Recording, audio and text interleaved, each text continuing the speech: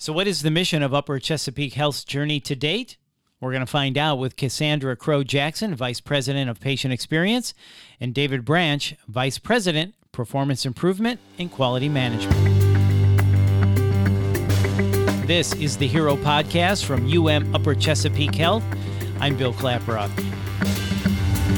David, we're going to start with you. Can you explain to us what is a high reliability organization or an HRO? Great question, Bill. So I'll start from the beginning. The term high reliability organization is essentially a term that has been used quite often and typically associated with industries who have high risk in terms of the work environments that they support.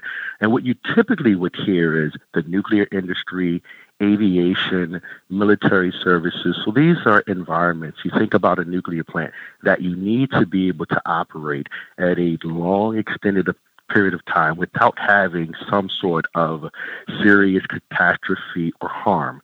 So when we think about the term high reliability, it sits so appropriately with healthcare. When you think about the complexity of what we do in terms of our service delivery and what we do for our patients, we want to be able to deliver our healthcare in such a way that it does not have catastrophic harm. And that harm for us is in essence a defect or death. We want to be able to not have errors and failures in terms of our delivery. So as a healthcare and as an industry, we're working towards becoming a high reliability industry. Typically in the past with healthcare, it has been really guided through regulations and regulations, and we've heard it even through Joint Commission, that regulations alone are not enough to transform us into a high reliability organization. The second component here is healthcare has really changed in terms of how and the value system that we have. Typically in the past, the landscape has been driven by volume. And what we're seeing now is that the rise of consumerism within healthcare to not only deliver the volume, but to deliver value. And so we're looking at patients not just as patients any longer, but really looking at them as consumers and how do we drive greater value. And we really feel that becoming an HRO is in essence one of the key components towards us delivering value for our patients. That's really good, David. So thank you for explaining what an HRO organization is. Interesting. Nuclear, aviation, military, healthcare fits right in there when you're talking about high, complex organizations. So Cassandra, tell us then, what is HRO, H-E-R-O? So HRO is taking the HRO concept and personalizing it for our organization with a high focus on engagement as the key element for what will get us to becoming an HRO. And we chose that because we wanted to show some appreciation for the culture of excellence that was part of the legacy of Upper Chesapeake. It really helped create Upper Chesapeake. And we needed to have that focus around engagement because one of the things we really want to stress is that engagement is our ability to connect and understand each other, our patients, our families, and even our community. So we need that engagement to create shared meaning and value. And that's when we will have the root of what we need to become an HRO. It'll help us take some of the noise out of our environment, all the mixed messages, and really foster the fact that the hero journey is our journey. It is not a flavor of the month initiative, but it is who we are and how we will operate going forward. Really interesting. So your take on HRO is HERO, H-E-R-O, and the E stands for engage. So, David, then, what are you doing to help Upper Chesapeake Health become that hero? Awesome.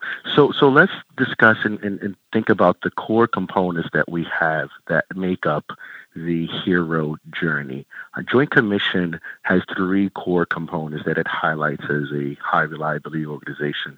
And typically those are robust process improvement. We look at leadership commitment and then the patient and just culture. And what we felt to really drive our hero journey, we expanded upon those. So there are really 4 core components to our hero journey. First and foremost is patient and family-centered care. We have to start with our patients at the forefront and at the beginning. How we engage with our patients, how we're able to not just give care to them, but with them, how we're able to make them part of our overall care delivery and our plan. We've done a great job in terms of bringing in, and we have a patient family advisory council where we leverage our PFAs towards helping us with some of the solutions that we deploy. Secondly, is when we talk about this term continuous improvement, Joint Commission calls it robust process improvement. But really, we really want to develop this culture that says we can always be better. And it's not just about being good, but it's about being great and it's about being excellent. So how do we continue to look at the processes that we have and drive those towards better care and better delivery and better experience that we have? The other component of continuous improvement is innovation. My thought process is there should not be a problem that the 3,000 plus team members that we have can't solve, but it's how we leverage and how we drive a degree of innovation. The next component is our safety culture. Ultimately, we want to be sure that we're delivering safe care. And one of the core components is creating this just culture.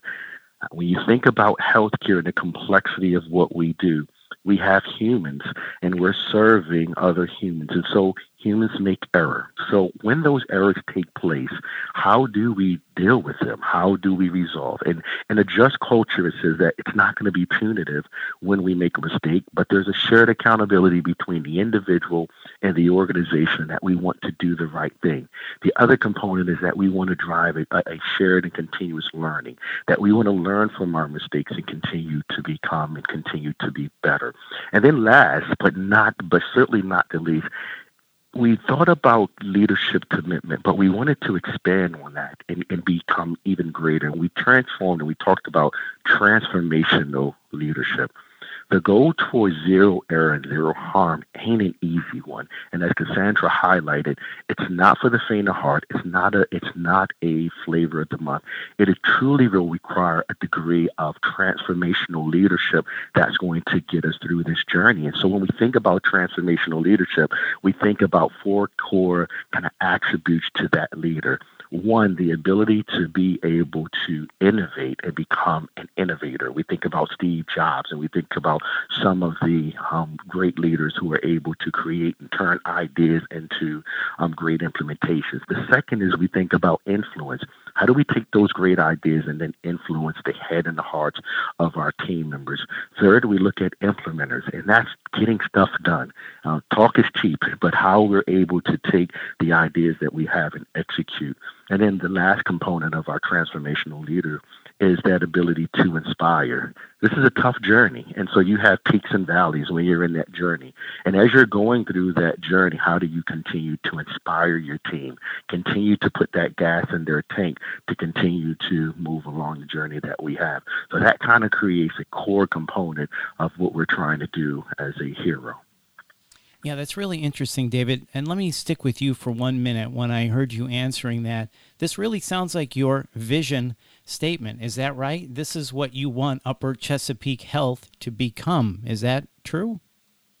It is, and we think about this as that true north. Who is it that we're trying to become and aspiring to become as an organization? And Bill, so we're excited because we're starting that journey. There are things that we're currently already doing that has gotten us there. So we aren't starting from ground zero here. When we think about how we operationalize this for the organization, we have 4 kind of core business imperatives or strategic objectives, and we want to deliver safe care, quality care, empathetic care, and efficient care. And I think about some of the things that we currently have going on, like related to safety. We have a patient safety brief. Every day, leaders throughout the organization from 9 to 9:15 come together to talk about any sort of patient safety event or team member or patient experience event. And it has helped to create a different degree of situational awareness within our organization. When we talk about quality, our goal towards zero, one of the things that we look at are hospital-acquired infections. So when one of our customers comes into our hospital, that we're able to ensure that they're there isn't a defect in terms of their delivery, that those HAIs, that quality, that CLAPSI, that we could prevent, that we're working towards being able to reduce those. And over the last couple of years, we've seen significant reduction in our HAIs. So when we think about empathy, one of the strategies that we've begun to deploy is our AIDED plus the promise that we have. And so when we think about what AIDED stands for and how we engage with our patients and with our customers, our ability, one, to have a degree of acknowledgement. When we walk into a room, do we just acknowledge the presence that we're there with our customers? Secondly, do we introduce ourselves? When you're thinking about you're in a hospital and that patient is seeing a variety of different caretakers in and out of their rooms in terms of how it relates. And so the ability to introduce yourself. Hey, I'm David Branch and I'm with leadership and this is what my job is. Secondly, we look at the D, which is our duration. How long am I going to be there? To set up an expectation over the next 10 minutes, 5 minutes, here's what I'm here to do. And then explain why in the room and what my objective is there. And then lastly, the component of thank you. Just we know that our patients don't choose and want to be in our facilities most of the time, and we recognize that we want to thank them for the work and being able to choose us as their health care deliverer. And then lastly is the promise.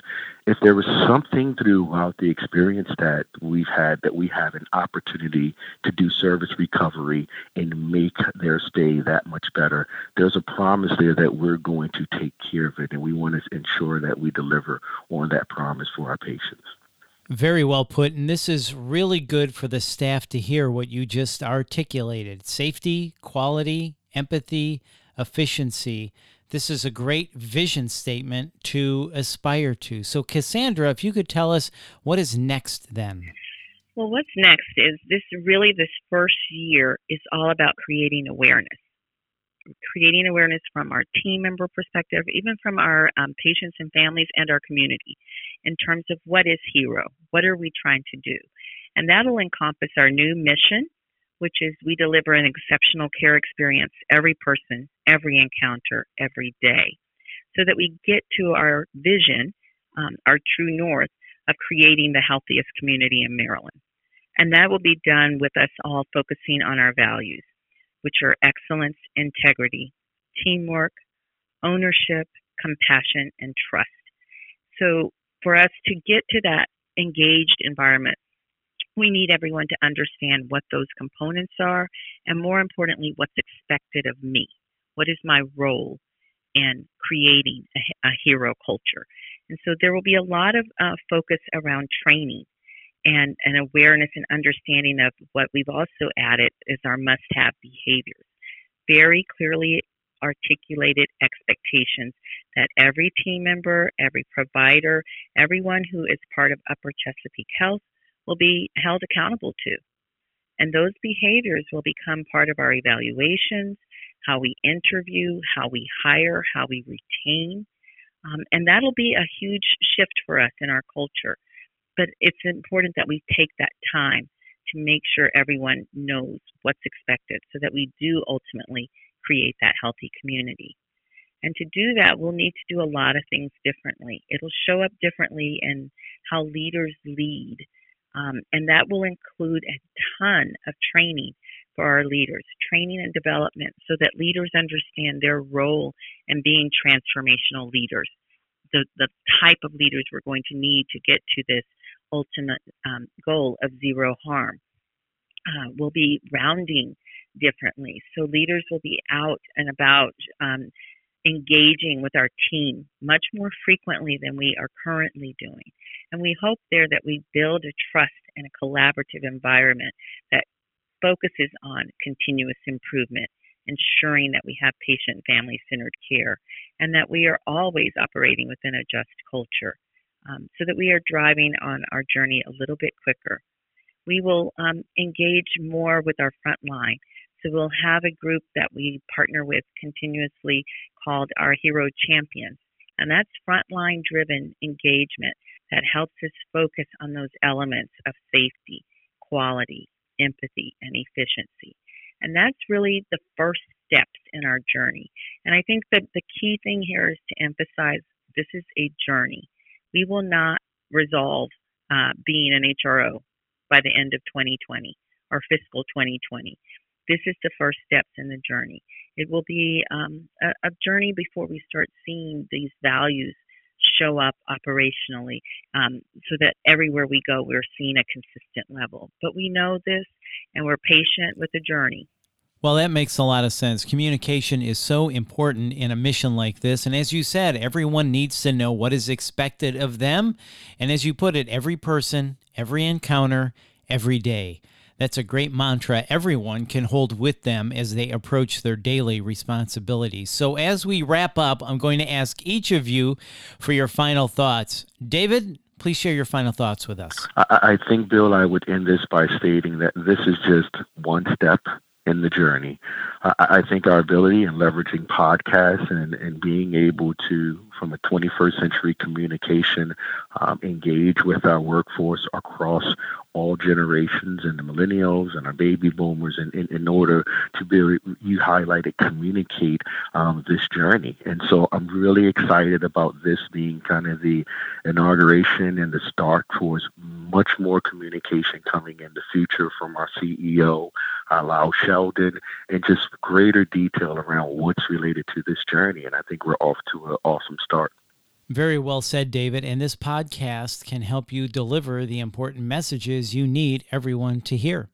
Okay, Cassandra, you're in the anchor chair. If you can please share your final thoughts on our topic today, from HRO to hero. University of Maryland Upper Chesapeake Health's journey to date. I am excited about the beginning of this journey. More than anything, I believe we are a community organization and we serve a very mighty purpose. And that really is about becoming the heroes for our community. If we want the healthiest community, we have to be our heroes.